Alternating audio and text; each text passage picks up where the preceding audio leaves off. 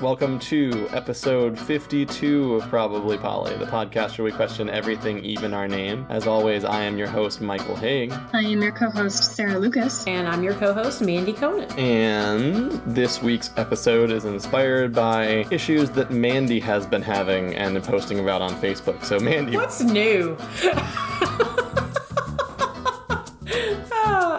It was like, this whole podcast is inspired by my bullshit life.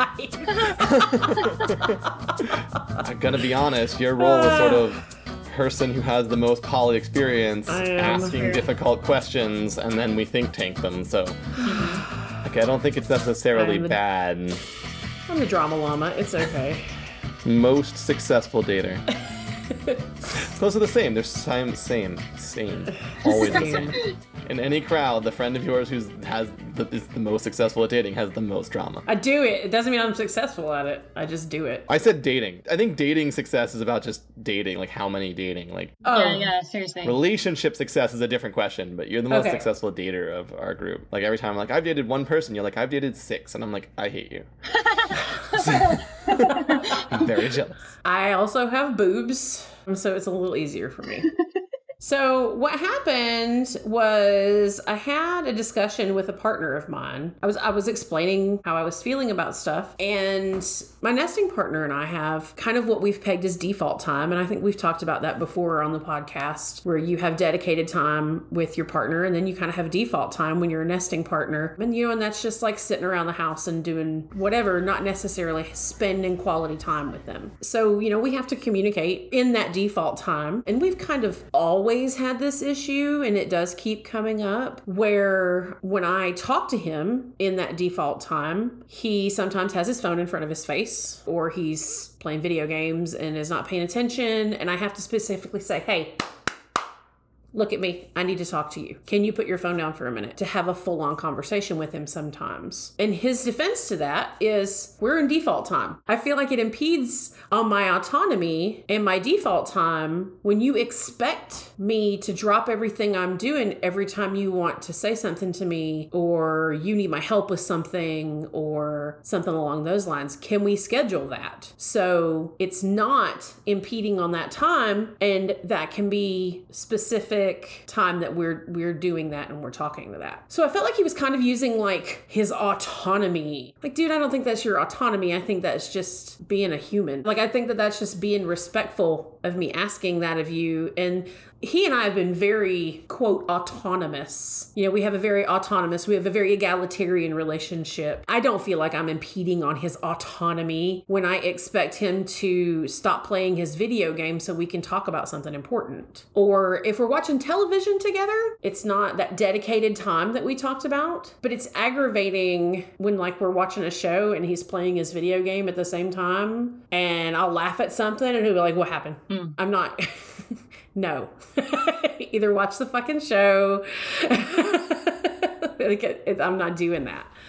Or he doesn't know what's going on in the show halfway in because he didn't see the first 10 minutes of it because he was finishing up. You know what I mean? Like, it's just, I feel like he's throwing autonomy at me as a defense for acting shitty. And so then my question was, how much autonomy is too much autonomy? And can you have too much autonomy in a relationship where it's pushing the other person away? Because even though you're first, middle, and last name, that's you're autonomous, you're an autonomous being, you're a person, but you're also a partner and a father and all of these other things as well. And you can't really like flip those switches as to what's on and what's not on. Does that make sense? Mm-hmm. So the question that I posed was, can you have too much autonomy? I don't have a nesting partner. It's been a long time since I've had a nesting partner, and it was when I was still married and monogamous, and it was toxic. And so I feel like I don't have a whole lot of insight on how this can affect nesting partners. So as a relationship anarchist, solo polyamorous person, my thought is that it is based on personal preference and what you want to give to the relationship. relationship and what you define your relationship as. If your relationship is very autonomous and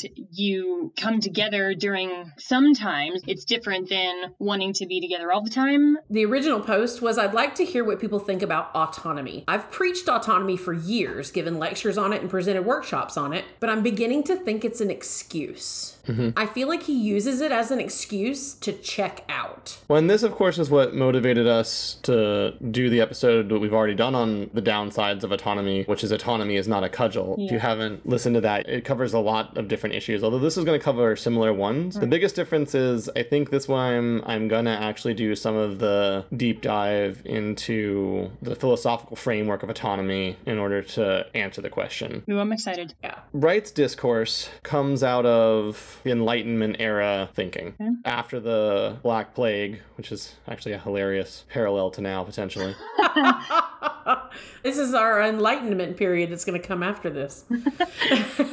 Well, because what it did is like what you're seeing now, where we're in a system where we've been more and more hearing how much the people on top are really the wealth creators, and then suddenly the people on bottom can't work and the entire top is collapsing horrifically, and you're going, oh, you can't make wealth without all of your slave labor? And the people at the bottom are realizing like the people on top would like us to work even if they really have to pay for it because they need our work in order to have anything. And of course, they also lost a third of the population, and so you could just demand whatever you wanted to fill the job because it was infinitely more jobs than there were people to do them, which created a massive push towards really the first middle class control, moving from nobility to commoners for the first time in meaningful ways across all of Europe simultaneously. And one of the things that you saw was the philosophy of the Enlightenment was about like humanism, so called at the time, which we now, and I've said this before, we don't use humanism anymore, we use feminism because humanism ended up being just about white landed men and nobody else. Right.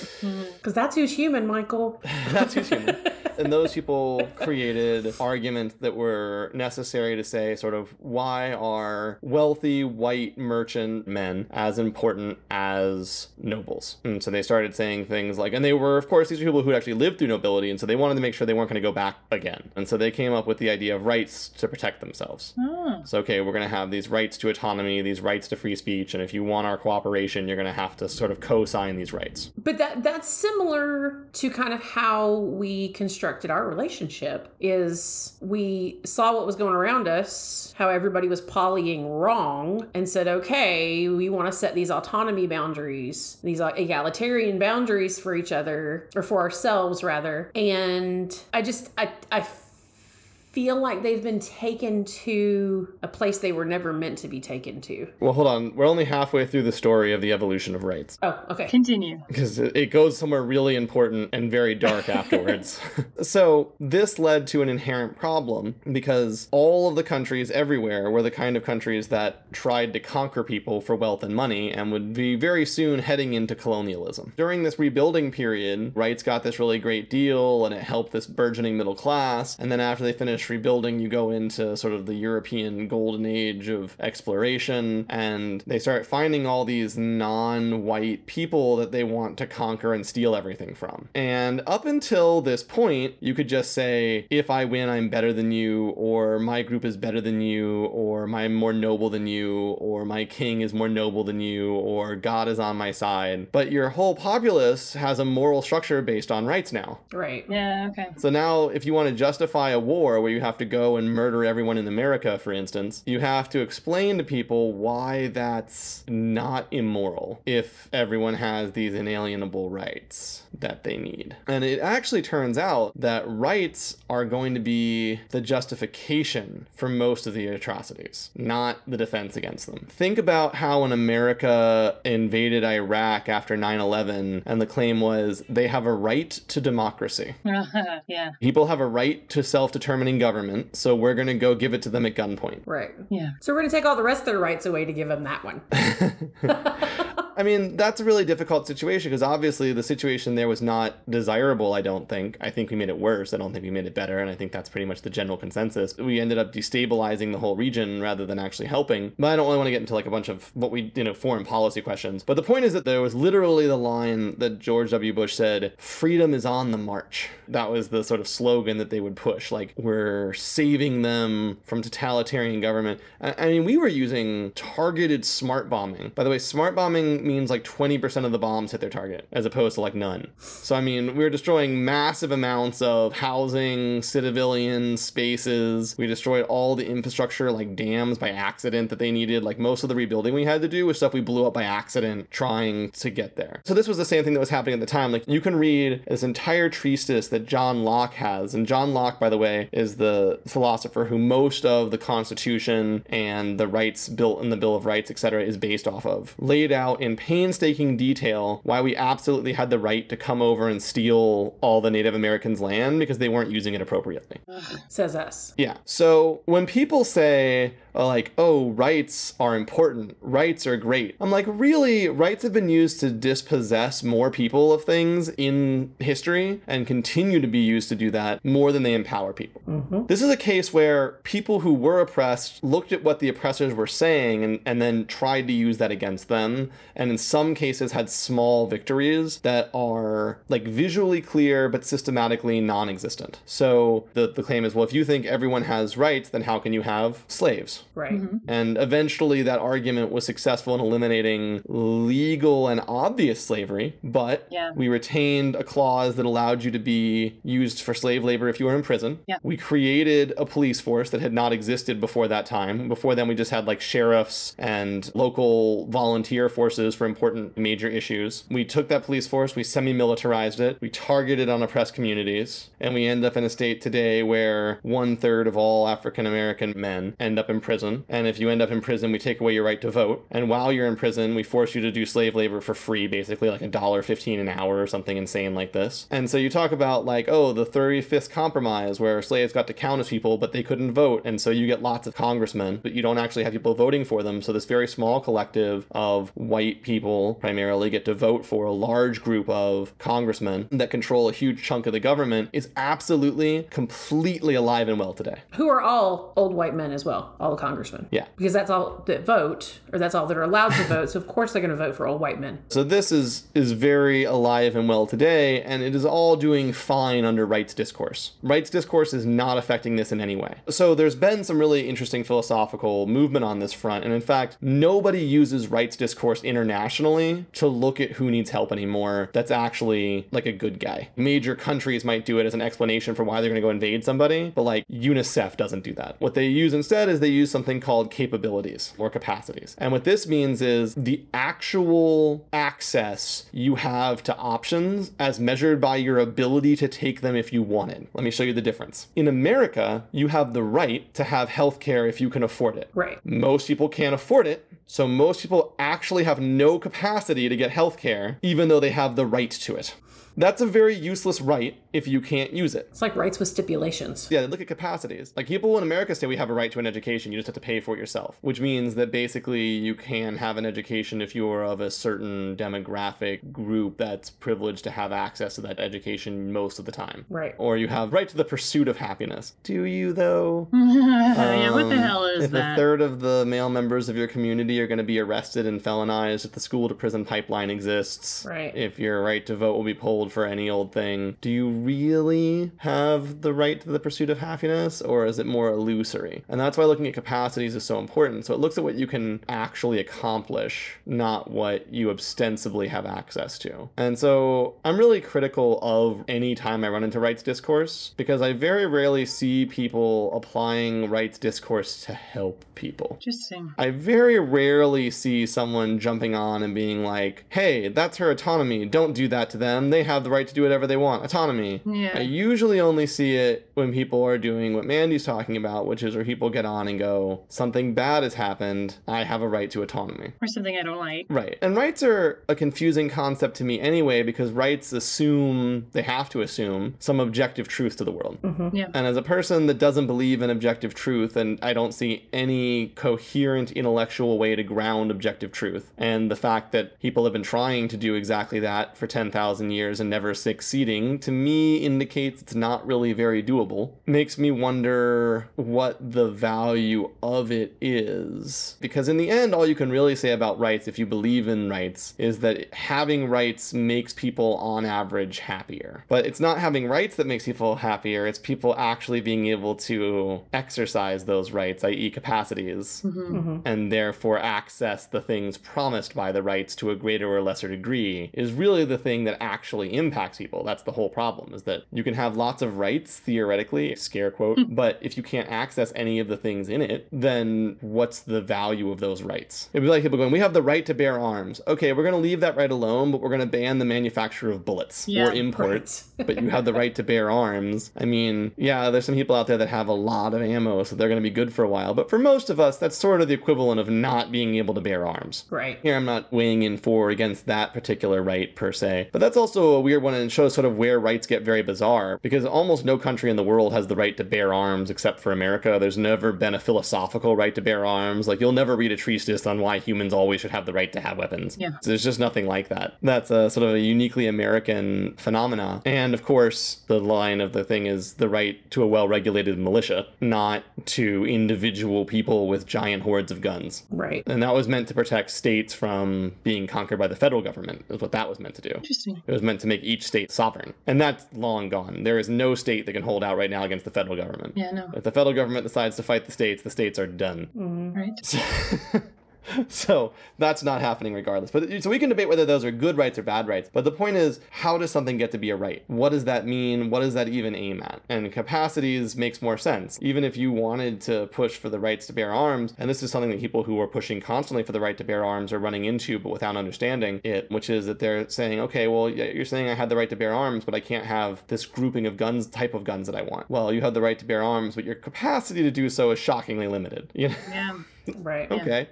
So, that's not the same, and it's not as helpful. It doesn't really measure what you have access to. And also, and this is really, really important to me, almost all rights, like all rights really, as phrased in any kind of discourse, are between people and institutions. Yes. Usually governments. Yeah. Right? The right to free speech is not between you and your friends.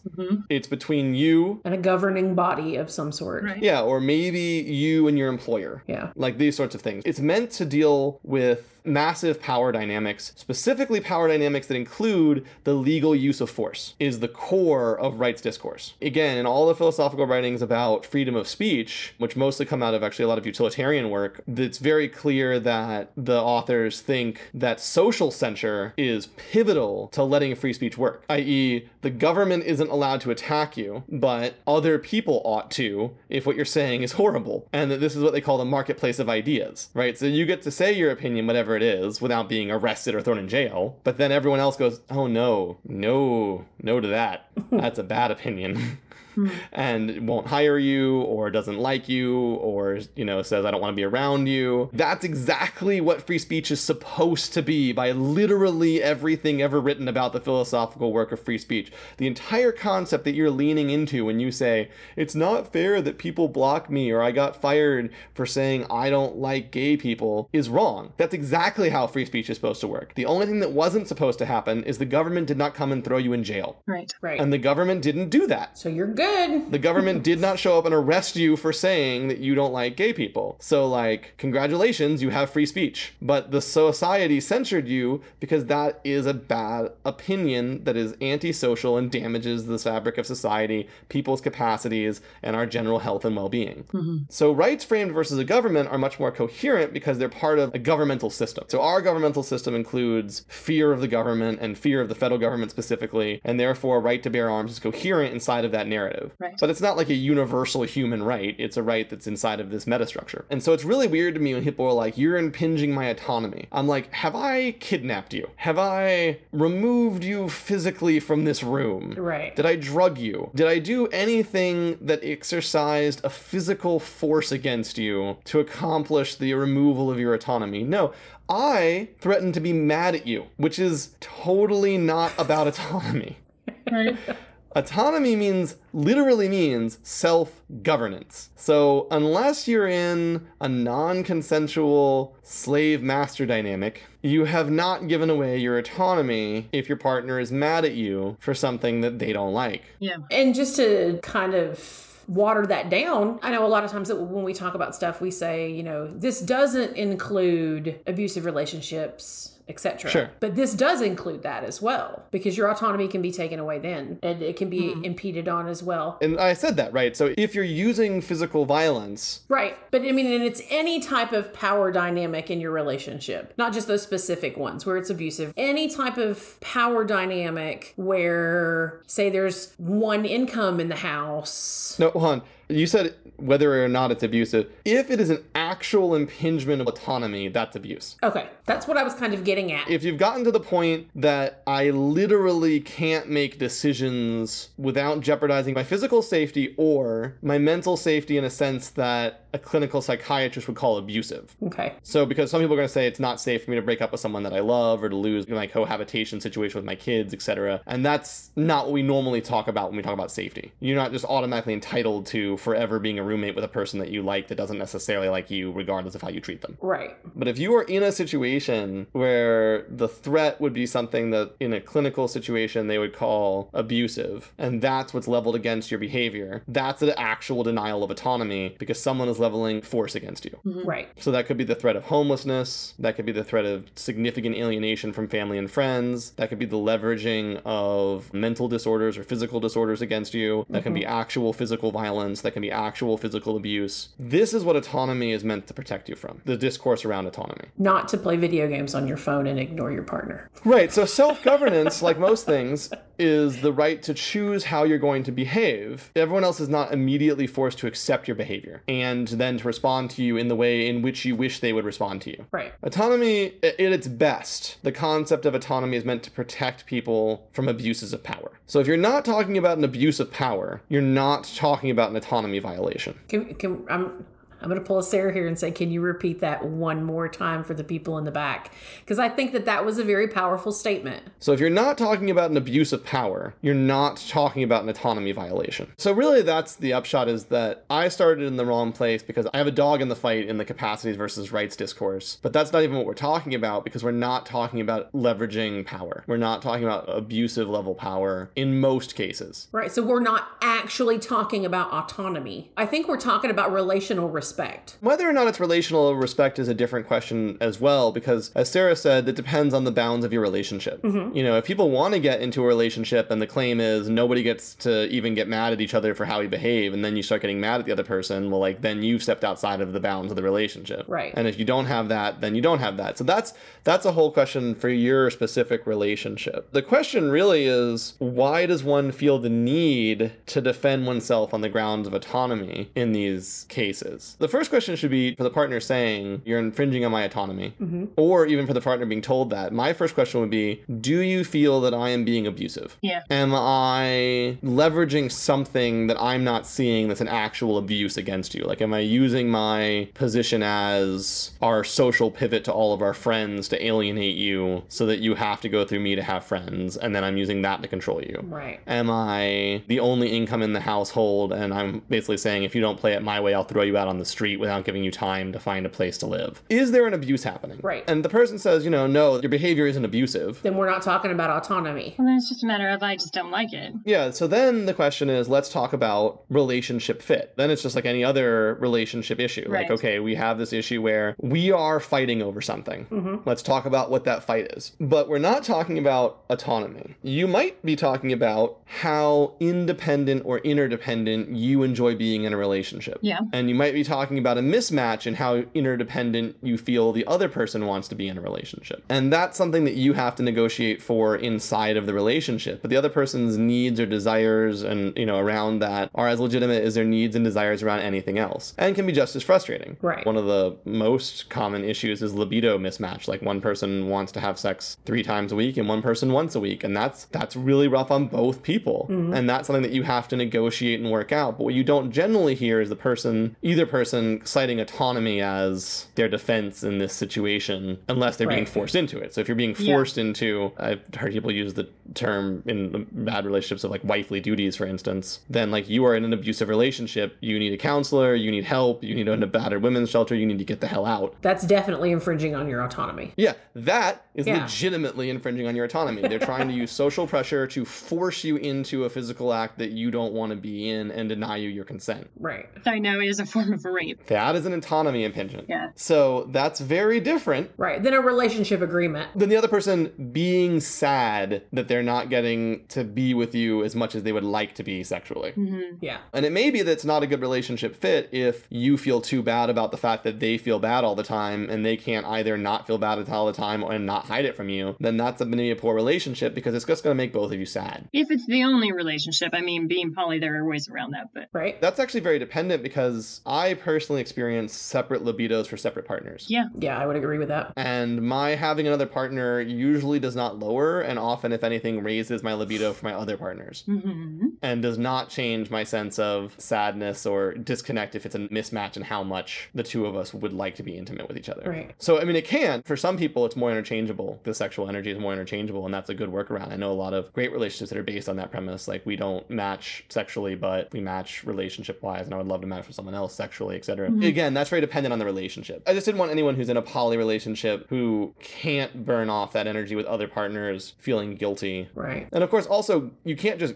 get a partner. Yeah. It's always a very complex issue because we know that people have certain physical needs that if they're not met, make them sick. We've talked about this before, but you also you don't have a right to date someone. You don't have a right to sexual access to someone, no matter how much it might be a need of yours. You can't just force it. You can't be like, well, my partner only wants to have sex once a week. I want to have sex 3 times a week. I'm going to have a partner tomorrow. You know, some people can do that. Right. Some people can't. It just really depends. I was just going to say that I've definitely had a partner say, I would like to have more sex. I say, then awesome, go have more sex. Is my answer. But their response was, no, I would really like to be intimate more with you. And that... Because there's definitely have wanted to be intimate with some partners and not with other partners at times. Yeah. So I get that too. That's a good note. That just because they want to have sex, it doesn't mean they want to have sex with just anybody 5 times a week. That's an important distinction that for some people that's not interchangeable, that energy. Right. Those people are not interchangeable, yeah. Yeah. Depending on what you're using sex for, a lot of it can be bonding or an expression of other emotions. Like if you spend the week working with someone as a partner and your partnership partly manifests as a desire to engage physically as part of the bonding structure, that person didn't do 10 great things for me this week. You did. I would like to be with you. Right. That's the appropriate expression of that gratitude in my brain. Yeah. You're who I'm feeling this week. Yeah. And again, that's about relationship match and mismatch. If you feel the need to express that way and the other partner does not have the ability to express that way, you have to decide if you can live in the relationship without that met desire. Right. And that's what I would say is the situation with you and the nesting partner that you're talking about, is that they have a desire to be able to completely check out. Yeah. And you have the desire that they should not be completely checked out. That's something that you guys can discuss. Actually, this is interesting now that we've gone so full circle, because this is something Lissa and I deal with. I live, as I've talked about before, in a very small place with 5 total inhabitants. Right. 6 total inhabitants now. You got a little one, yeah. We added a new baby. 5.5. And a couple of small pets, dog, cat. Right. And so, as you can imagine, being able to have complete access to my own internal space is not... It's not conventionally available. There's nowhere that I can be in the house that I am free from people popping up and just even needing to just, negotiate space around me to get into a kitchen or something. So what Lissa and I have worked out, because I sometimes need that space just to think, is that I have these noise canceling, very obviously large construction headset, that's construction yellow. Oh, yeah.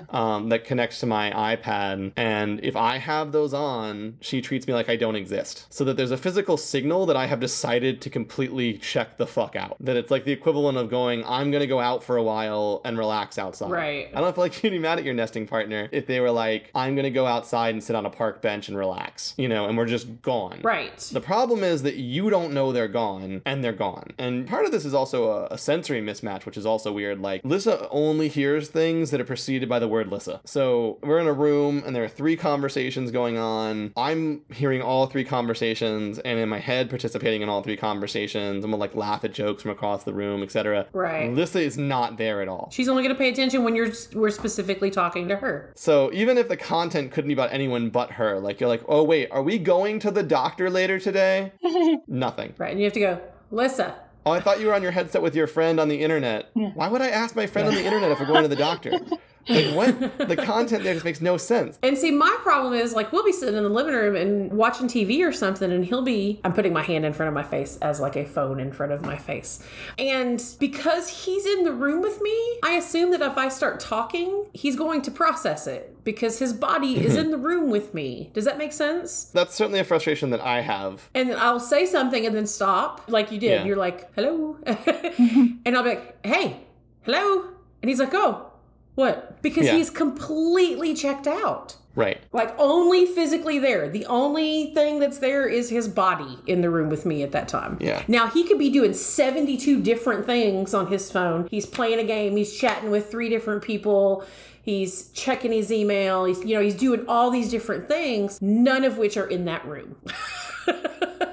And they're all rotational though. Like he's doing click this button, respond to this person. That's the only person I'm thinking about. All the other inputs are off. Click this button, respond to this person. All the other inputs are off. Right. It is rotational. You're correct. Yeah. Yeah. And that's the thing, is that actual interaction is not rotational. And this is the reason why if you have a device in front of you, the device always wins, because the device information is packaged so that you don't lose it when you're not paying attention to it. Mm-hmm. So you're always going to be able to be like, all right, and now I have this information and I'll go back to it. Whereas you're trying to like process everything happening around you. And this is something that Alyssa and I struggle with that direction as well. I think we were talking the other day, I think on the podcast, about how she was asking me, like when she talks to me, to put my tablet down and talk to her. Yeah, we were talking about that. And I said, yeah, okay. I will start learning to put the tablet down when you talk to me, because I can't process as well. And it's also an issue where it's frustrating, because if you don't have an agreement about how you're going to handle it, it gets very frustrating very quickly. Because the big fight that we got in was ironic, because I had reached a point in the game that I was in where I just had to how like sometimes to progress you have to click through like 72 screens. Mm-hmm. Mm-hmm. So I was doing that. I was just offhandedly clicking, and I wasn't listening or paying attention to the screen at all. I was just clicking over and over again with my right thumb. What game were you playing? Were they just telling you the story? I was in original GameCube Animal Crossing,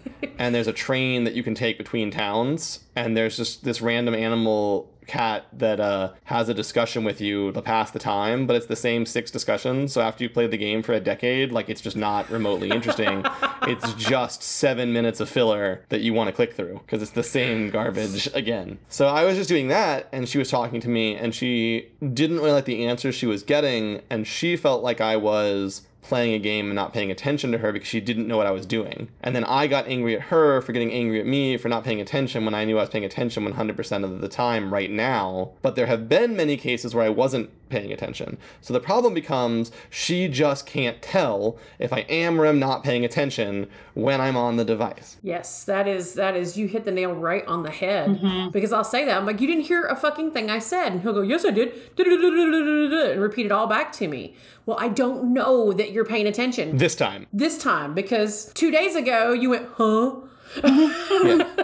Yeah, that's very true. Yeah, so I mean, I don't think that that's an autonomy question. I think that that's a question that should begin a discussion about what that space should look like. And honestly, I think if somebody is going to be like, I am not open to having talks about anything, like you're saying you wanted to schedule the time with you to have these discussions. Right. Not everything has to be scheduled, and for most of us, not everything can be scheduled. That was my argument, is why does everything have to be scheduled with you? Where is the spontaneous, like, we don't have a relationship if everything has to be scheduled. Like, we have a calendar is what we have. We don't, and that was my argument. I think signaling then becomes really important. I would be like, look, we're getting you this headset. It's a great headset. It has wonderful sound resolution. If you have this shit on, I'll just pretend you're not here. I don't care if he puts a Post-it note on his forehead. Whatever his signal is. Yeah. Basically say, I would like to create the ability for you to physically indicate you're checked out. Yeah. And if you have not chosen to do that because you want to have one foot in the pool, then part of choosing to have a foot in the pool is that you are committed to actually paying attention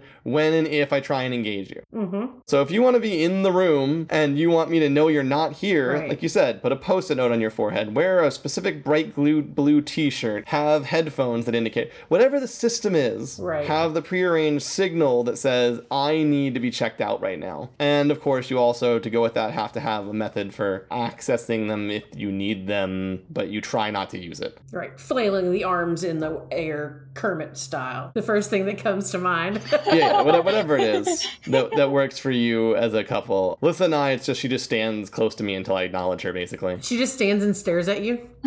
More or less, yeah. I love it.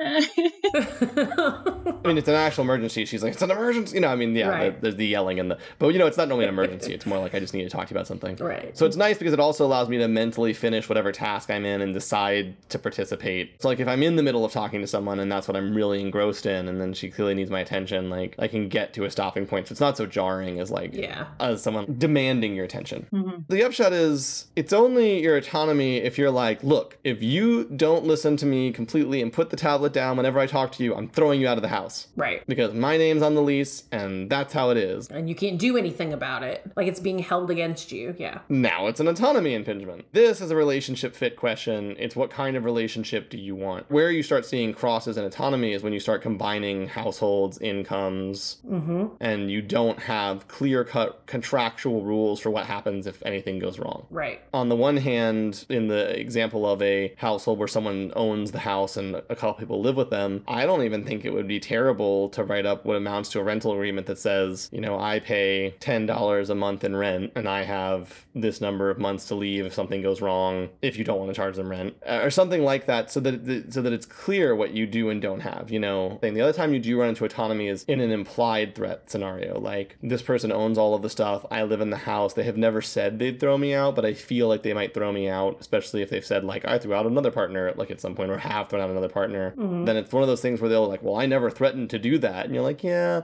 And that's what we were talking about last time about power dynamics, where we were saying like, even if you don't exercise a power dynamic, like if it's there and it's not addressed, it's still there. Of course, like the classical story about how poly people are always portrayed in the media, where the older husband decides he wants a new hot wife and he owns everything and tells his wife like, I'm gonna leave you or we're gonna go with this person. And it's not about like, I'm not trying to control you, but the person's like, but I'm worried I'll have no financial security. And they don't offer like, I'll give you half of our money. Yeah. Right. They don't clearly stipulate, you'll be okay, I'll take care of you, it'll be fair, and therefore the person is being held against their retirement, whether or not they want to be polyamorous or not. That is an autonomy infringement. That is abuse.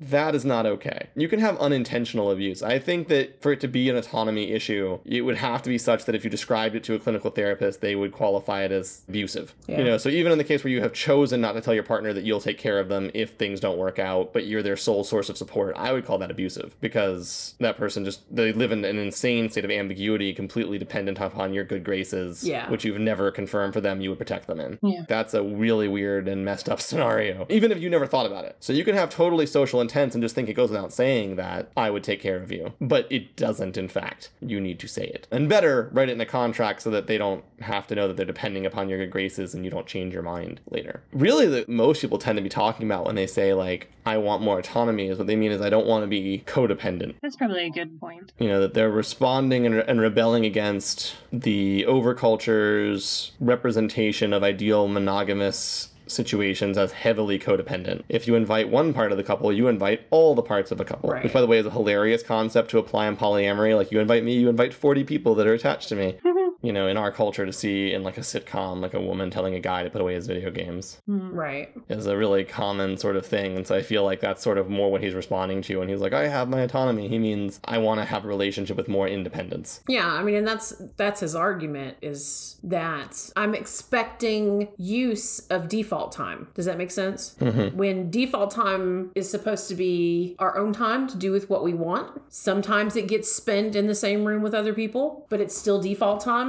And his argument was I was expecting use of his default time, and that infringes on his autonomy. I think you're great to just respond with, you need to tell me if default time is off limits then, in some way. Right. Either symbolizing or otherwise. You need to sit down and go, I know we're in default time, but leave me the fuck alone. Well, and that's kind of my response was like, default time's a gray area. Yeah. Because default time, like socializing with the kids and other family members and friends and stuff, happens in default time too. So default default time's a gray area. Yeah, and any negotiation that you can work out works. Like maybe the opposite will be the case, that the default will be the assumption that if he's near you, he's not near you, and that you agree that basically you'll start everything with, hey, can I get your attention? I would like to have a conversation with you, and assume you don't want to have a conversation with me unless you say otherwise.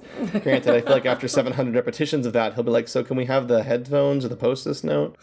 But so I think that that'll end up being more annoying, but right, I mean, it's a gray time. You have left it ambiguous. The entire point of the determining default time, as I understand what you've explained, is that it is ambiguous time. And if the time is ambiguous, then it's not clearly for or against. What you are asking is a communication standard. That you have a standard for communication at any time, anywhere, default or otherwise, that if I'm trying to communicate with you, you pay attention to me and don't try and split your attention. And like, we know that multitasking is not possible. There's so much brain research that proves it. Like the whole let's multitask thing is BS. You do not do it. Your brain never does two tasks simultaneously. It swaps back and forth relatively quickly between them with a lag and an information drop every time it switches. So you are not getting the entire plot of the show you are watching if your phone is in front of your fucking face. What you're talking about is, I would like to renegotiate our communication standards. Yeah. And what he is talking about is, I would like to have a way to signal that I want to be unavailable. And this is why I think a small physical signal is easier, because it's nice for a lot of reasons. Like, I might just want to be in the space downstairs and not really be thinking about where my body is. And I can go ahead and slip my headphones on. And now if I wander upstairs, wander past a partner, wander into a room, everyone in every room knows, like, I'm not really there. Not mentally anyway, that I'm in my own little mental universe processing something. Right. And that's comfortable for me, and I enjoy that. But, you know, obviously at the same time, it also allows me to do things like just take off my headset. And for me, those sort of indicators are socially less jarring than having to go, you can talk to me now. Stop talking to me now. So I need a status. I need a flag or something. Yeah. Right, and that's what this does without being that, you know. So I think we covered that pretty well then. The major takeaways are what? The most important one we realized after a very long story was that rights discourse is written and described between you and the state, not you and your partner. If your partner has created or gathered, or you feel they have structural power over you in a way that is unsafe and unhealthy, and they're leveraging that power to get what they want, that's an autonomy violation. If they're not doing those things, it has nuts. Autonomy is not about them being mad at you for things they dislike. It's not about relationship fit. Social censure is not part of rights discourse. Social censure is how we find people that we fit with, communities that we fit with, spaces that are healthy for us. It's how we navigate and negotiate differing needs and desires in relationships. Saying someone isn't allowed to have negative emotions about the behaviors you're choosing to have